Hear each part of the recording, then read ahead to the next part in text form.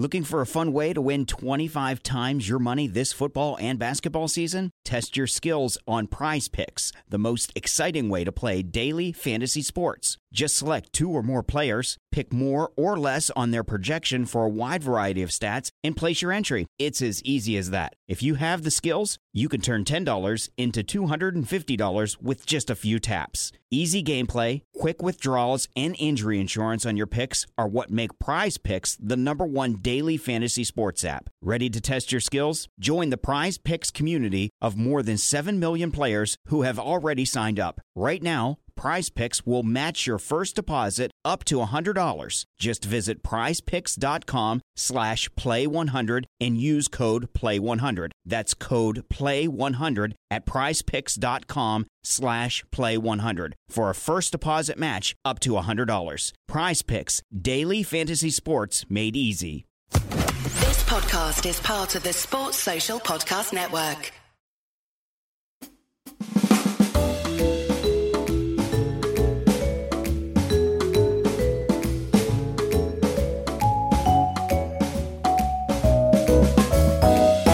Welcome to another edition of Wagon Wheel on Spotify Live, not Spotify Green Room. They've changed it. It was Locker Room, then it was Green Room, and now it's Spotify Live. I look forward to the next name change to Spotify. Give this. If you're listening, obviously, on Red Inca, on the podcast feed, or you're watching me on YouTube, well, what a treat for your eyes this is. Me sitting down in a chair.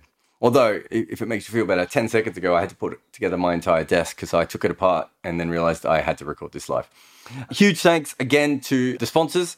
Manscaped, if you use the code REDINCA, you get 20% off and free worldwide shipping. Thanks to Sports Social for hooking us up with ads. If you don't want to hear the ads, though, of course, the best way to go about that is to support us on Patreon, where you get an ad-free podcast and you get all sorts of other things. In fact, you also get the opportunity to ask questions first on this podcast if you go at the first class level or above, like James has. James says, there's a lot of talk about Anderson, Broad and Burns causing problems in Australia. Are you able to say what that really means or how it affected the team? I don't know about the Burns one, I'll be honest. I mean, I've heard about it, but I don't really know any details. Anderson and Broad for me was, I think, there was a definite split of opinion over, well, they wanted to play every test, right? And they've taken 1,000 wickets between them. Is that right? 1,000? They've taken a lot of wickets between them. It must be 1,000. And they didn't understand what was going on. To be honest, England, sort of bumbled around with that. The original thinking was fine, but then when the injuries came in, and they didn't particularly handle that well. So I think that caused disharmony within the team, but there was way bigger problems than that all the way through. Obviously, Graham Thorpe was a big issue. I think there are other issues in the setup of the England team as well. But yeah, I think it essentially came down to grumpiness, voicing their frustration, not everyone being on the same page. But part of that has to come down to, England as well, because they did that. Will says, we talk a lot about players becoming more specialist in particular formats, but it seems to me that it's starting to happen with cricket too. I'm not sure if I've seen you and George Dobell focus on the same games and tournaments in ages. Oh, cricket media too. Sorry, Will. How does that affect relationships between journalists when you're all off covering different things? Yeah, I think it changes. To be fair, me and George both covered the England-West Indies Test series, I think. I think we both covered that. It just happened to be that he was out there and I was in a studio back in London with TalkSport. We only sent out half the team. I mean, me and George have been best friends, but not best friends, very close friends. But, I don't want to rank him. He's in the top 7. Top 3 on a good day, top 20 on a bad day, same as everyone.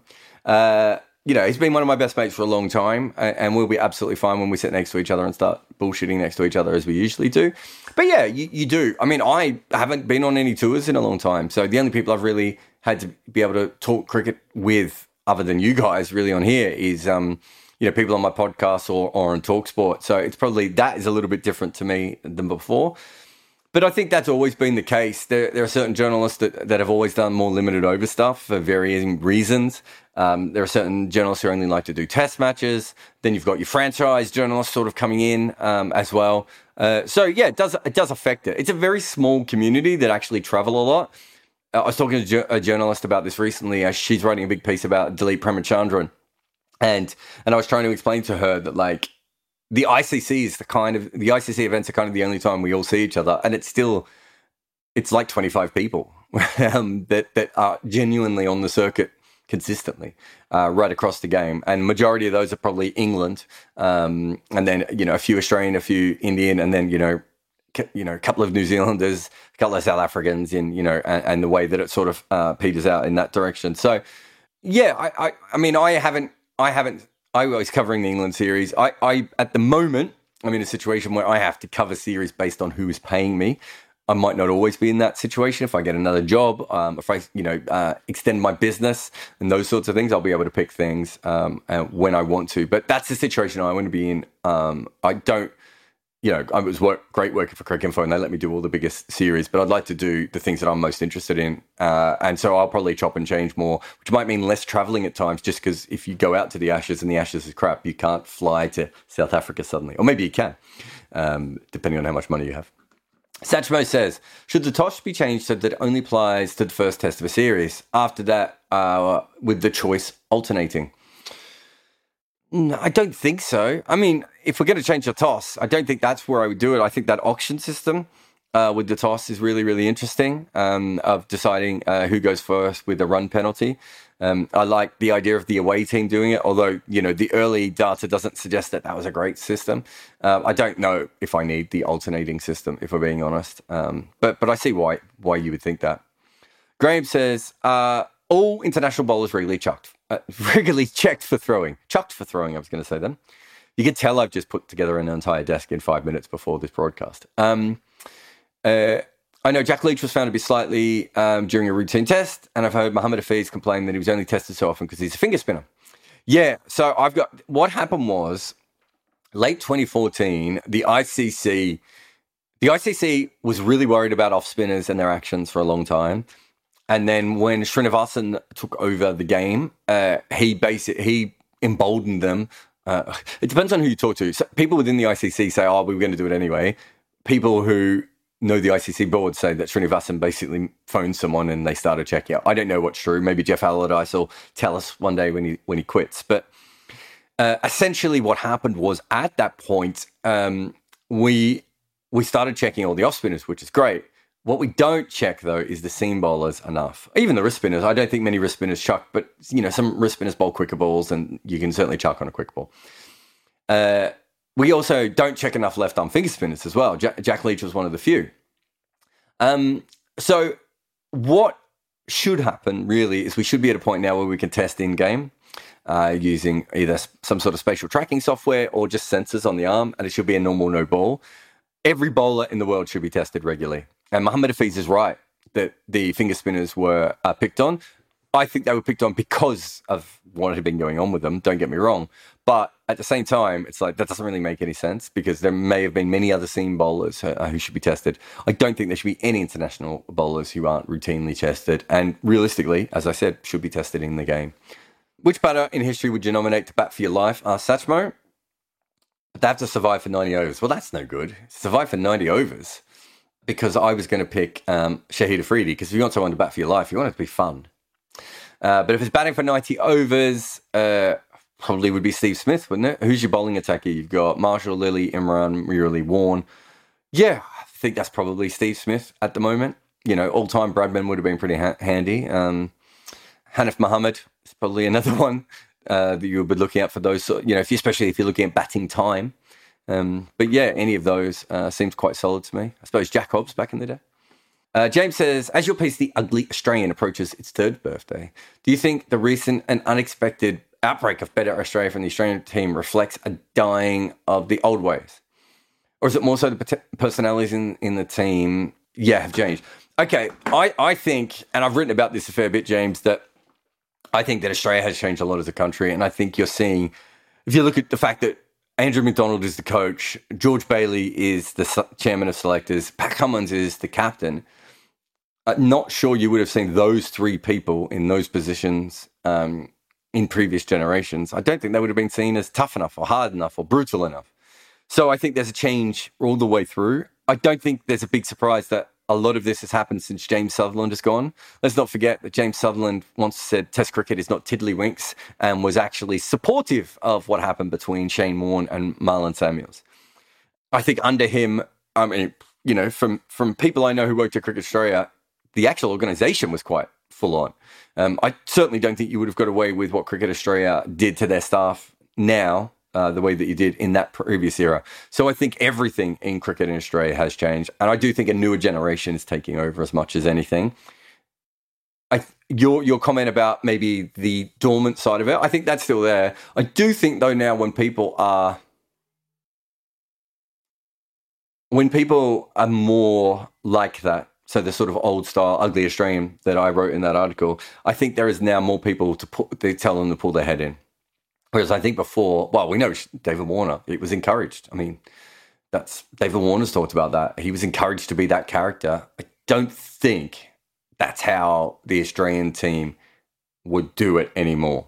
That's not to say they won't sledge. It's not to say that they won't headbutt the line, their favourite phrase. But I don't think it's the same kind of situation that it was earlier. AB says, I've really been enjoying watching CSK and MI Flounder this year. Strikes me that at least MI has enough young talent to turn things around next year in a potential Archer edition. For CSK, what changes would you make to ensure that the 4-year cycle isn't a complete flop? I'd have to have a better look, AB, honestly, at their cycle. I think that they thought that getting senior players in, which is their normal way of doing things, was going to work. And I think getting senior pros in as a general rule works, but some of their senior pros aren't of the level that they would want. I wonder also with Chennai how much of this is just form. So we look at this and we go, oh, look how bad there is. I can't remember which team it was I was looking at. It might have been Rajasthan, where their main 6 players were in form at the same time. And they were number 1 on my power list.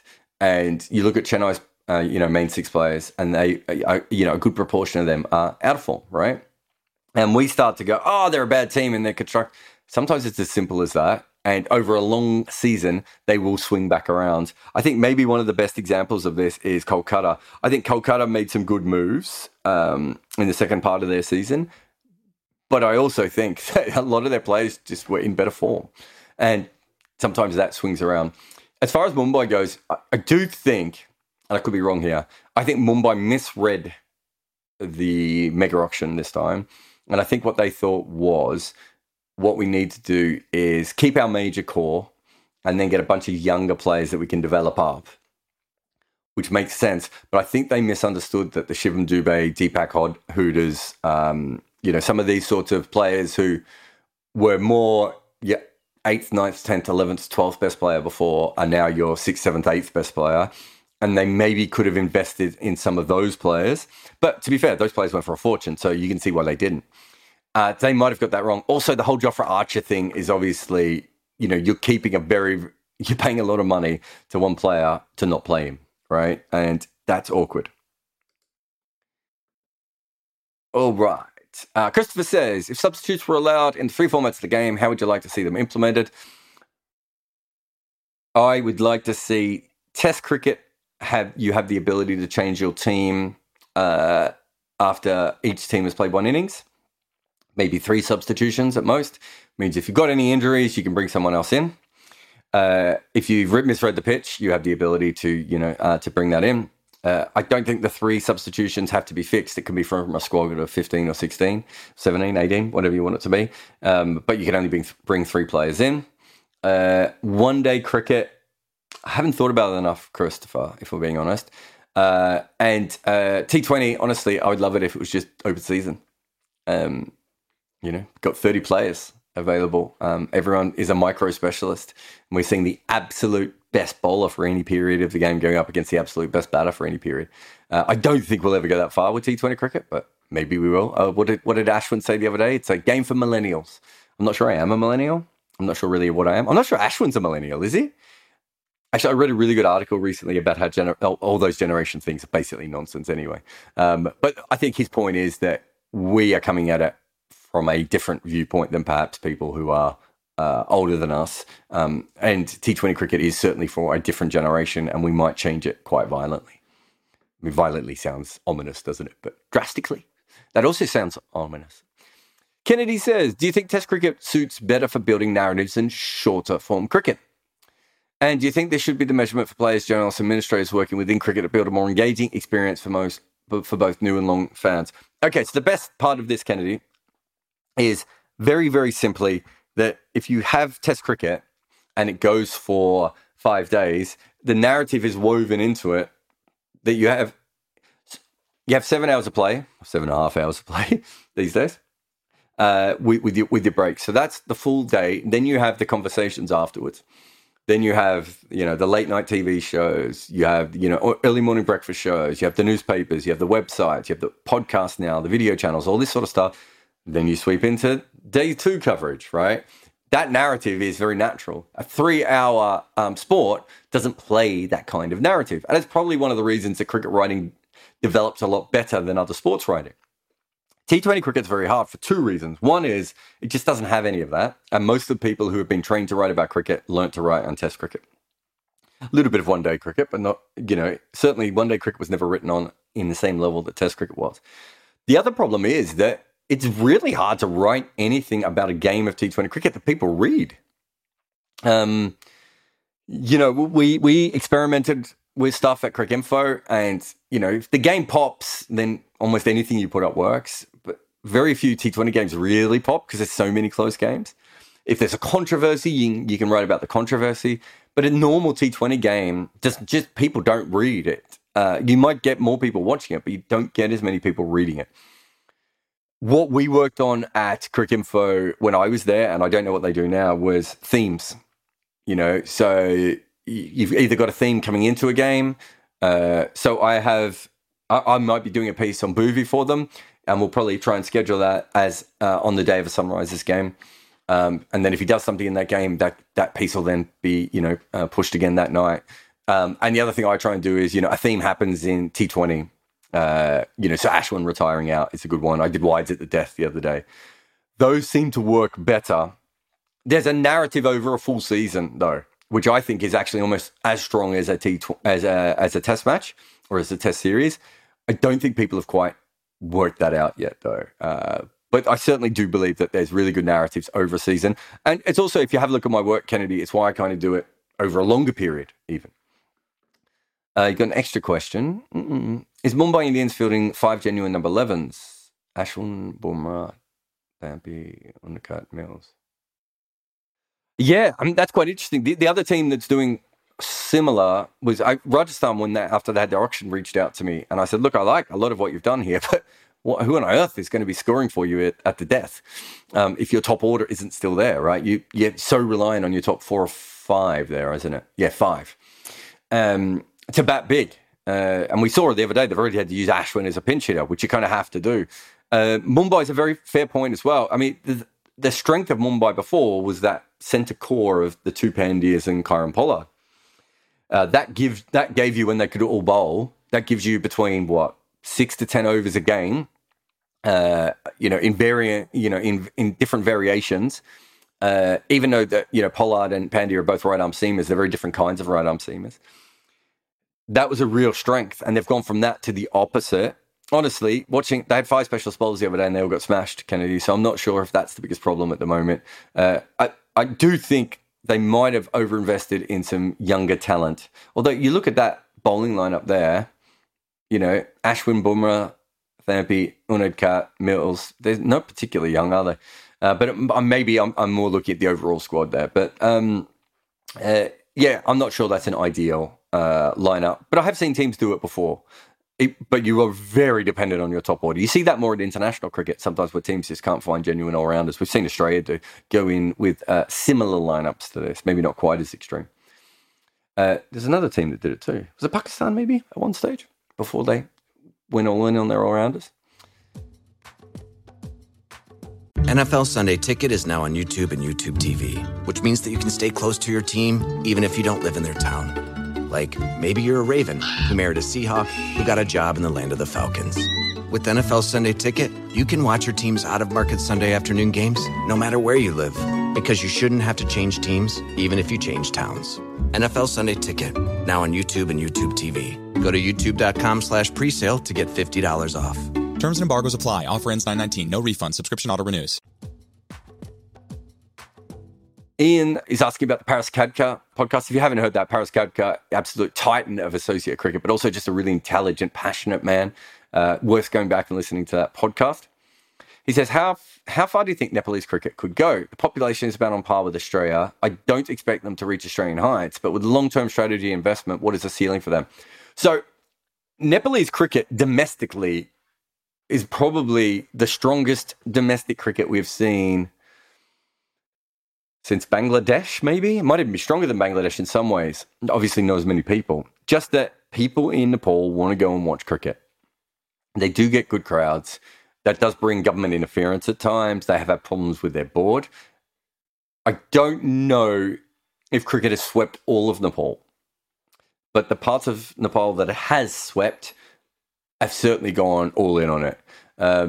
I think you might have a situation a bit like Afghanistan where they're not really known for that many other sports.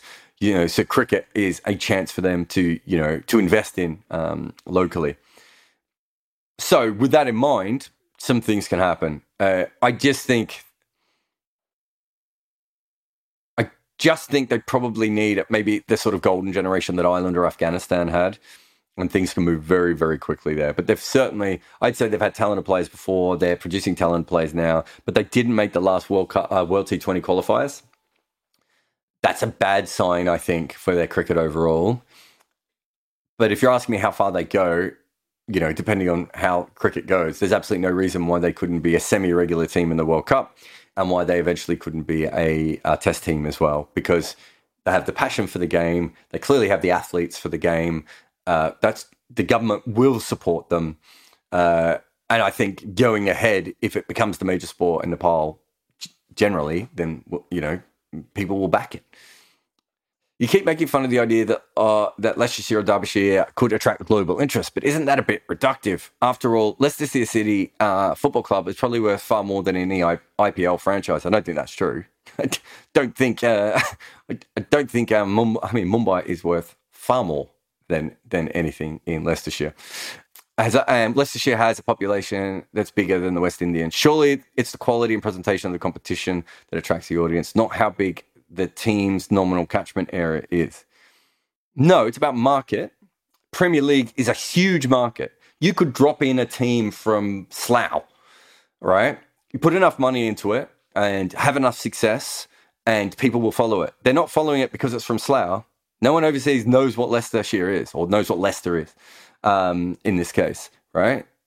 Premier League is what they know about well, right? You need to make a dynamic product and you can drop any teams in. The perfect example of that is the Green Bay Packers, right? Green Bay's probably got less people than Leicester, would be my guess. But it's the NFL and they were very successful. What we're talking about here, though, is I know what teams in Leicester or Leicestershire and Derby, are doing. I know what money they're dealing with. I know what kind of facilities they're dealing with. I know what they're paying their coaches.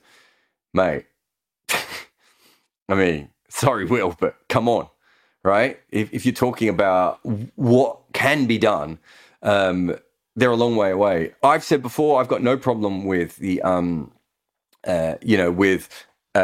24 teams playing in county cricket and having 8 teams in each division. I've got no problem with that, but you have to, at a certain point, these teams have to become successful. The reason that these teams aren't successful isn't an accident, right? How many championships have Derbyshire won in county cricket? Leicester just won the Premier League, right? What are we comparing here? Leicester have had some success, and I think that they're doing some interesting thing with young players. The problem is, who are the best 2 young players they've come up with recently? James Taylor and Stuart Broad, who both left. And Derbyshire, if you go through the history of Derbyshire cricket, how many England greats have they ever had? Bob Taylor, if you're a big fan of wicket keeping. Mike Hendrick, in 150 years? There's a problem, Will, right? And it feels like you're trying to defend it rather than actually look at how to fix it, right? I make fun of those counties because I know how they're run. I've had chats with them. I've been involved with them. And I've been involved with IPL teams. The difference of level. Even Scotland is more professional than some of those smaller counties. Ireland is more professional than a lot of the counties, right? we're talking about here about infrastructure. We're talking about the league in general. We're talking about the fact that the county system was not set up to be a TV product. It was not set up to be a breeding ground for English international cricketers. And those are the two things that you need to be successful right now. I don't care if Beckenham has a team or Hastings has a team. That's not the problem. The problem is the way this is currently being run. And it's not accidental that Derbyshire have struggled to make very good players over a very long period of time. All right. Thank you, everyone, for your Patreon questions. Let us get into the questions in the Spotify Live. Ekanth, you there, mate? Yeah, right. How you doing? Oh, good. So my question is on speaking about people and cultures. So this came about because of your podcast about Michael Clark, and one of your articles on Bangladesh's fans. So on Clark, you said he had no very few views or something to that effect, and he had an ambition to be a big name. And with Bangladesh, it was about Ramiz Raja's comments in the maturity level of fans and how lower ranked teams were portrayed. So hope that gives you a reminder, sort of. But and I read a piece a little while ago. It was very self-aware, but it was like a commentary on a famous cricketer, and he was villainized because of his political views and kind of his big name thing. And he actually did a cultural analysis type of thing for this player. And I even talked about how people need father figures or something like that and try to connect it all together. So that made me get a lot of mixed feelings. So, and as individuals, you don't necessarily have a quality control or a quality assessment thing to the thinking process. And it's kind of each to their own, but you have an intrinsic interest to these topics. So how do you think it should be handled so that it is somewhat insightful or helpful? So with Michael Clark, what I was really trying to do there was explain to, well, everyone, even Australians, but certainly to non-Australians, why Michael Clark wasn't embraced. And one of the reasons was that Michael Clark had an airbrushed image of himself. And even though Australia is a little bit like that, but doesn't like to admit it, maybe it was a mirror Michael Clark was holding up. But if you compare him to Shane Warne and Dougie Bollinger, who let their flaws come out, right? Michael Clark went the other way. And I wanted to explain why the fan base didn't get Michael Clark. And I thought that was an important part of the Michael Clark story. And I knew it was something that Michael Clark would never be able to talk about himself. And, I knew his book wasn't going to cover that, right? The other side with the Bangladesh one, that to me felt like a really big issue that was always online that no one had ever talked about. And one of the things that I'm really interested in is the way that fan bases mature and change. So, if you look at Australia's reaction in Bodyline to what happened, you look at New Zealand's reaction to the underarm ball. You put both of those things in modern culture, and I think it would be different. There would still be controversies, but they would be different. And it's because of the way those fan bases were maturing, right? So the underarm was at a point where New Zealand were finally felt they were almost on an even pegging of Australia after years of Australia refusing to play them and New Zealand being afraid of playing them at times as well, right? And Bodyline was at a period where Australia finally thought they could dominate England, and then they thought England changed the rules of cricket. Changed the playing conditions, changed the way it was played on them, pulled the blanket out from under them. And I thought the Bangladesh Ramiz Raja one was a really interesting moment in time where you had a commentator who was quite openly speaking down about Bangladeshi cricket and cricketers at times. And you had a fan base that was rising up. And what I really wanted to do was put that into a historical context so that in 30 or 40 years' time, we can remember that as a key part of the Bangladesh journeys. You have to learn how to be a fan. Does that make sense? Right? Okay, so even now that the Ramiz Raja piece was 4 or 5 years ago, and looking back on it, it is kind of ambiguous, let's say, because you haven't necessarily characterized him. You still try to analyze what he said and what his feelings were, and to some extent, try to make sense of it at least. If rationalizing is the wrong word to use. So Ramiz Raja isn't the important part of that. Ramiz Raja's no one, right? I know he's gone on to be someone. But Ramiz Raja's a random commentator. What I was trying to look at historically was what was happening within Bangladesh cricket fans, that they were finding their voice, that they felt like they could question a Pakistani cricketer who's commentating for the ICC, that they felt that someone needed to take up their arms, that someone needed to say that. That's what I'm doing. But you're wrong that I was ambiguous about Ramiz Raja. I let his own words do it. He basically said that they needed to grow up. I let him be the idiot in that particular moment, right? But the piece is not about him. I don't care about Ramiz Raja, right? The piece is about Bangladesh cricket. You have to. It's really important that people learn how to be fans, and that develops and changes over time. Different fan bases become different.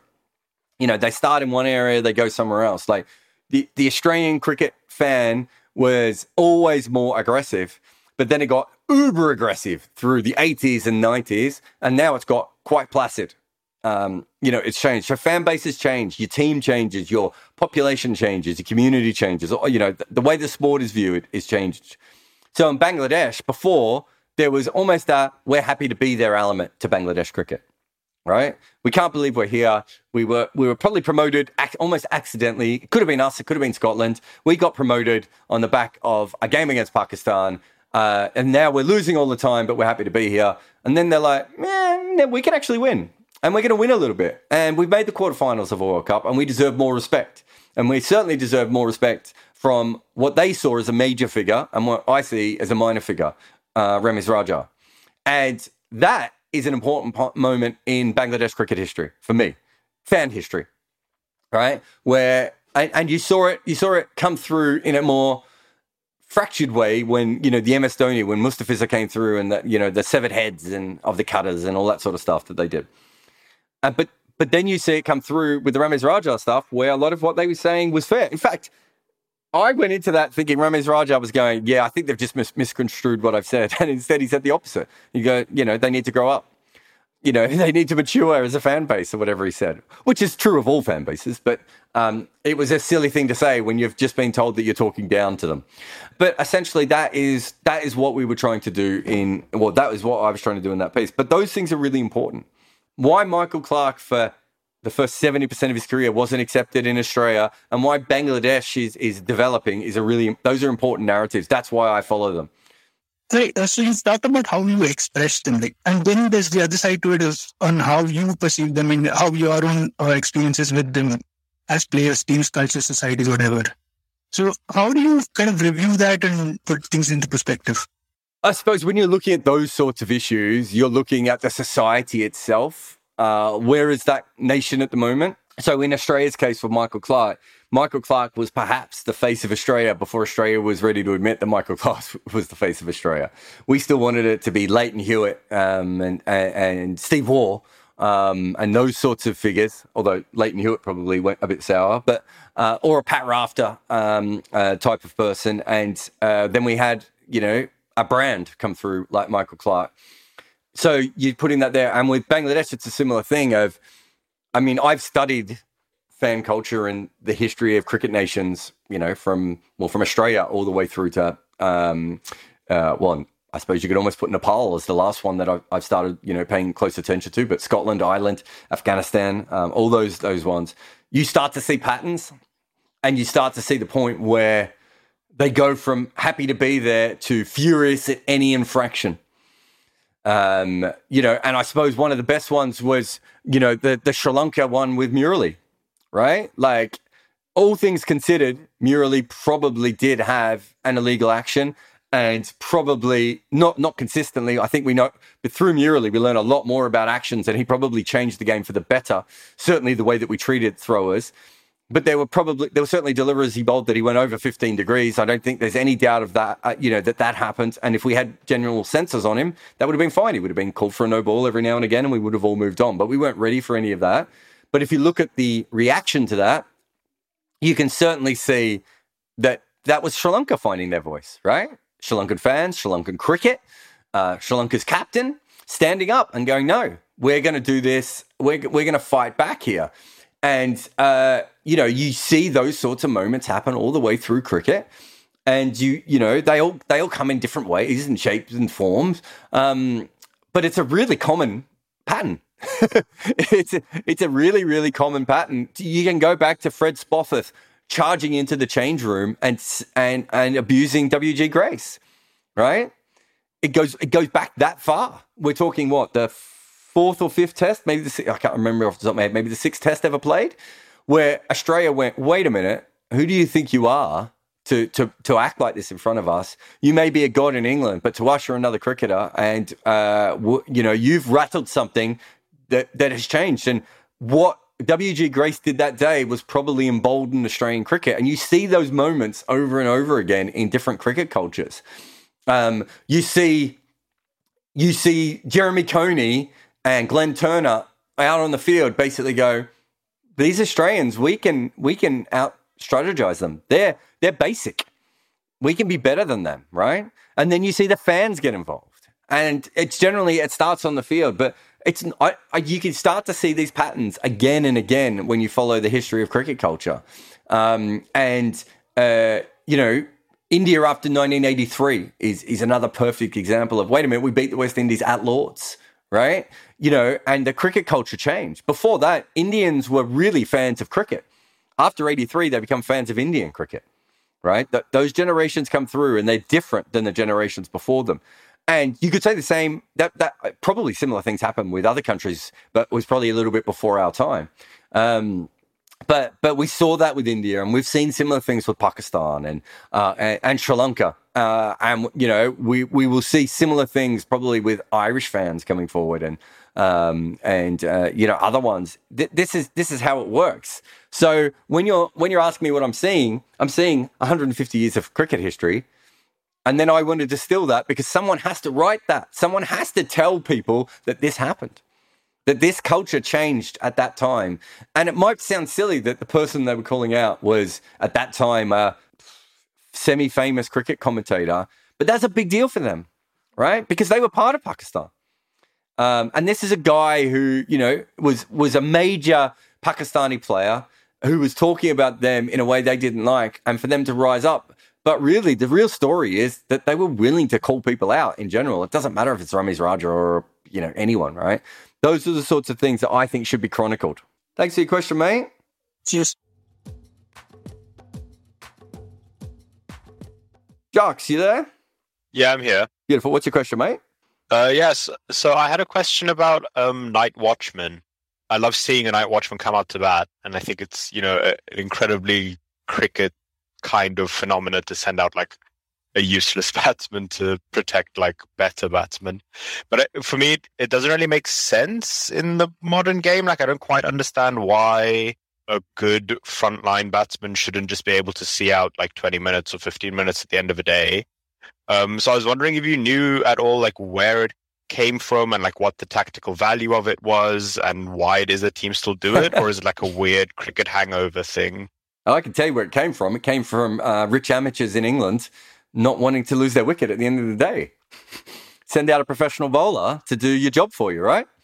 I mean, that's literally what it is. It's a terrible, classist and it makes no nonsense. sense to me in the modern game that you'd send out someone who is, well, not a batsman to try and see out 20 minutes with a new ball after you've lost a wicket or something. Like, surely the batter is best placed to do that. So I was like, why do teams still do it then?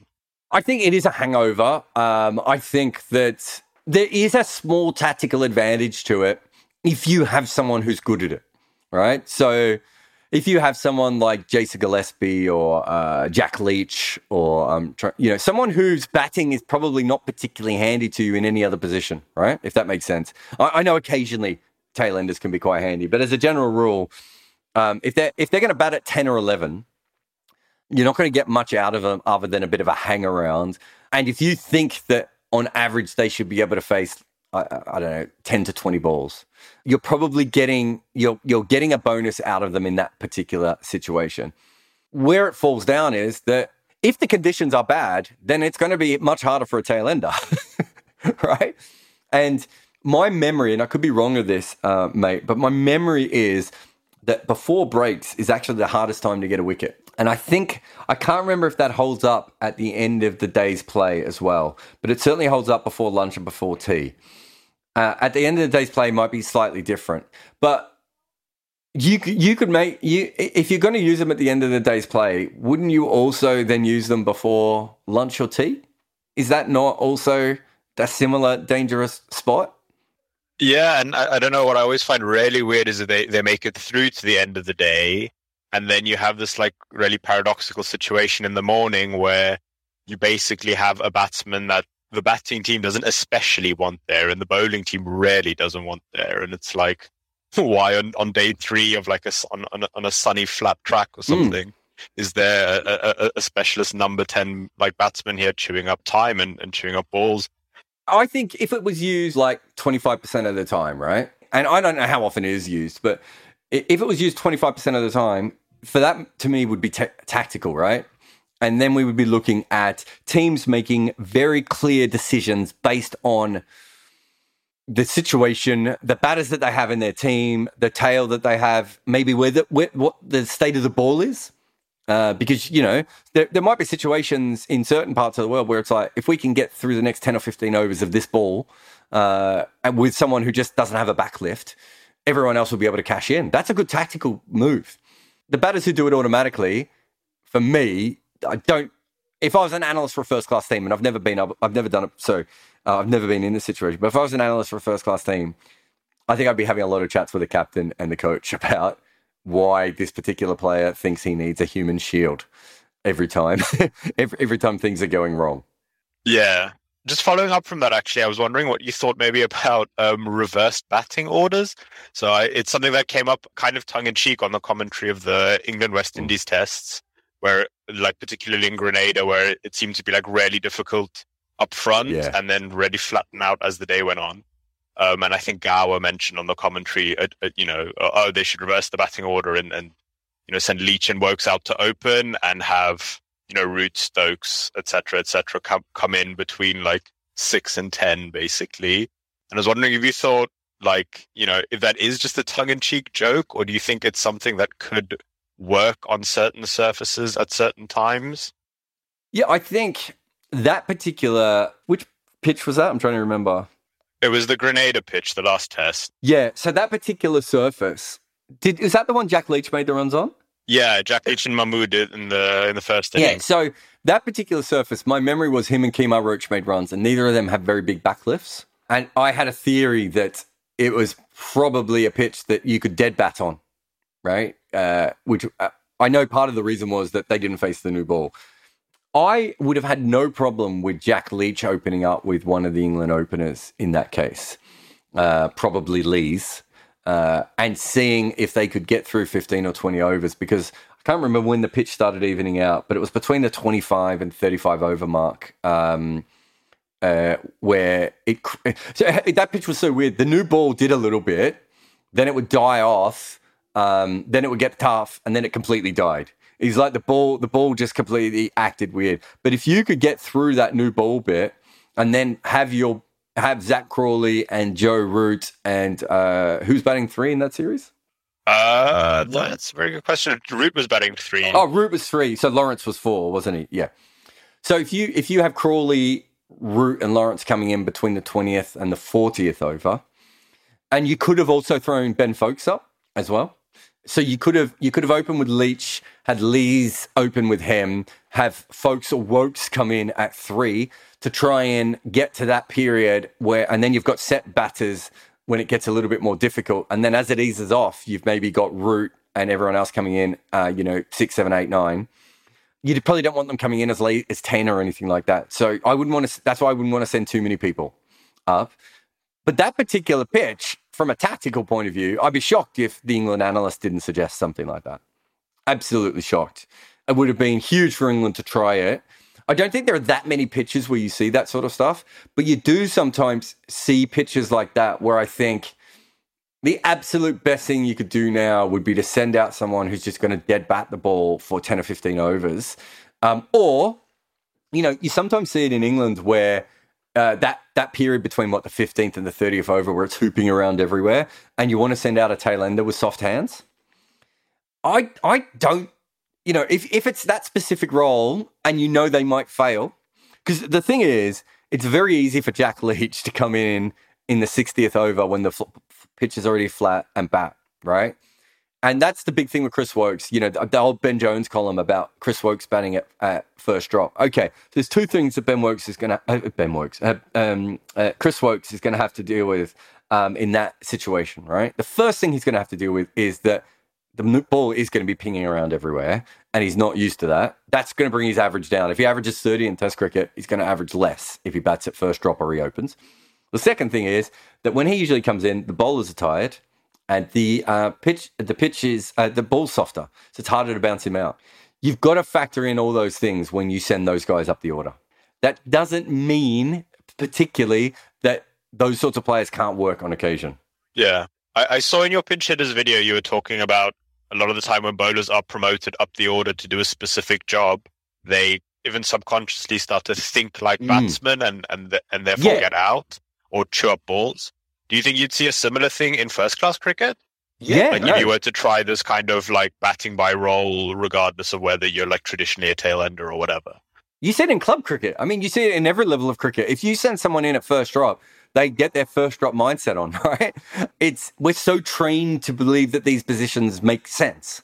I remember I was about 15 or so, and my senior team, I thought I was playing as a bowler.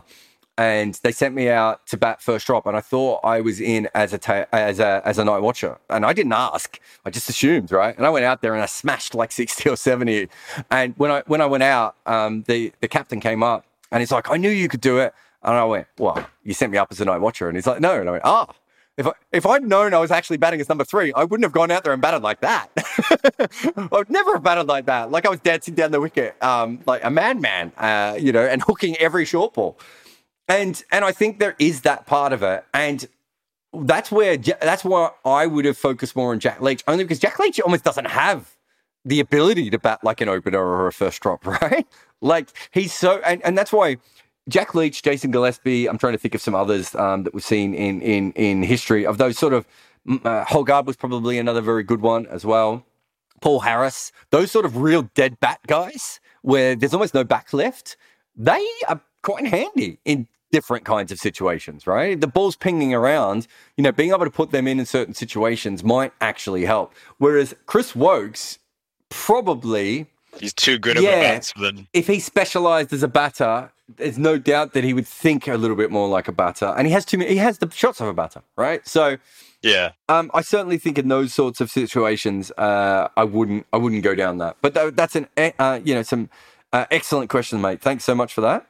Great, thanks a lot. All right, we've got a couple in the text. Siddharth says, "Who's the second best cricketer of all time?" Obviously, Bradman number 1. My nominees are Sobers, Callis, Imran, and Marshall. See, Imran for 10 years, but the first 10 years of his career weren't particularly spectacular. Callis is good, but did really bowl part-time overs. Sobers is good, and his record doesn't look as good because... His bowling record, I should say, doesn't look as good because if he just stayed as a left-arm seamer, he probably averages, high 20s and doesn't have to bowl left-arm wrist spin and left-arm finger spin. I'd probably disregard Marshall just because as good as he is, I think other bowlers have been on a similar level to him. Like if you look at Imran's record, it's not that dissimilar to Marshall's and averaged over 30 with the bat.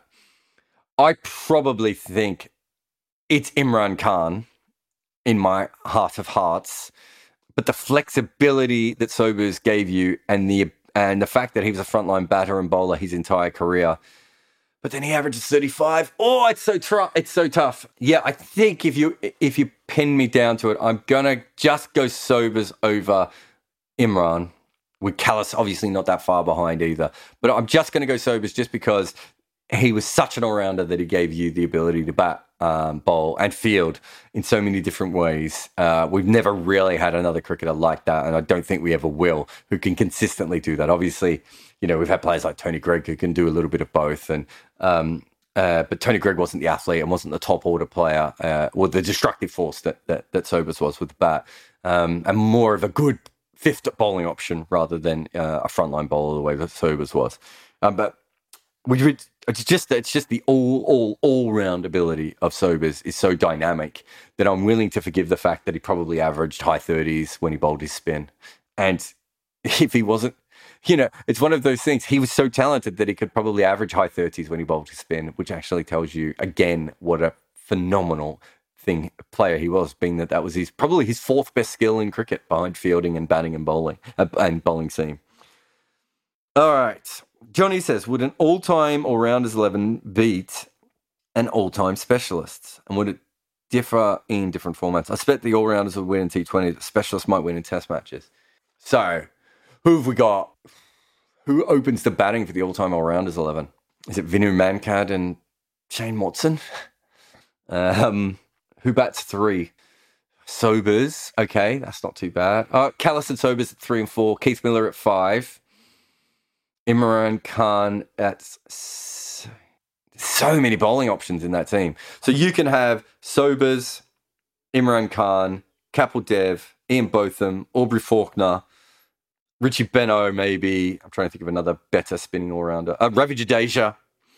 It just goes on and on and on, doesn't it? I kind of think that the all-rounder 11 beats the specialist 11, just because no matter what the best specialist 11 you put up against, there's a type of bowler that probably can bother them in that all-rounder bracket. The openers is the only one I'd have to think about. There's probably better opening all-rounders that I can't think of. Bob Simpson could bowl a bit of leg spin, couldn't he? I'm not sure you'd say he's an opener. But that's probably the only weakness I can see in that team. But you're batting down to a number 11. So who's the worst number 11 that we could put in? Hadley? Pretty good team, isn't it? Geez, you guys are going nuts on this. But yeah, on T20 and one-day cricket, I think the all-rounders would probably have an edge. But I think the all-rounders could win altogether. But it'd be a pretty close game. It might be the sort of thing you might have to simulate. It's not particularly easy to organise 11 bowlers, although they'd all be fresh. That one's going to stick in my head for a while, Johnny. Dio says, why aren't Mumbai scoring runs? Did Sam's paid price for their weak batting? Well, they don't have many batters, but I honestly believe it's more of a form thing. I've said that before. I'd be shocked if they don't make runs all the way through. But it is a shallow batting lineup, and we've seen them, Rajasthan, very shallow batting. We see Punjab with very shallow bowling. We're seeing some bowling and batting lineups that are a bit more stretched. Part of that is just because there's more teams and they're a little bit weaker, and we've gone away from the super IPL strength of 8 teams, and so teams have stretched out. And perhaps Mumbai paying all that money for Jofra Archer hasn't helped them. They don't seem to believe in their fourth overseas player, for instance. That's a huge problem, I think, at the moment. Ross English has said Wilfred Road opens for the all-rounders 11. Yeah, he's right. Maybe Ravi Shastri as well. So there's probably a couple of guys there. Whether Shastri's bowling probably quite lines up for it, but and you still got Shane Watson as well, and Bob Simpson and Vinu Mankad, although his batting's maybe a bit weak for opening in that sort of a team. But that's it. That's all the questions we have for today. IPL starting, so huge thanks to everyone for coming on as usual. Remember, you can support us on Spotify. Support us on Patreon. That's the place to support us. We're really getting quite close to moving to a third podcast a week. We're just trying to pick up some more advertising and some more Patreon. But we've been getting great Patreon support of recent times. And remember, you can ask questions at the start of this chat. And, just a huge shout out to Manscaped. 20% off if you use the code REDINKA, all one word. And you can get your Lawnmower 4.0 and all the other cool manscaping products to scape your manhood. And, huge shout out also to Bodyline T-shirts for their T-shirts and everyone on Patreon, and also those people who use Buy Me a Coffee as well. Honestly, when it comes to this podcast and the YouTube channel and the email, all the different things I have, it's great if you can support us with money, but the more times you share the content, the better it is for us. The more people who subscribe allows us to get more people. We can get better guests in. We can improve the technology, get better production. All these sorts of things help. For instance, the reason I was disassembling my desk today is because I was about to reassemble my new desk, which was paid for essentially by the Patreon supporters. So huge shout out to everyone. Let's go watch this IPL game. I've got to find my iPad actually and set that up while I set up my new desk. But just a huge shout out to everyone. Thanks for coming on to the Spotify Lives. And just thank you all for coming on, for listening and for sharing and for everything else. But for me, it's bye, and I'll talk to you next time.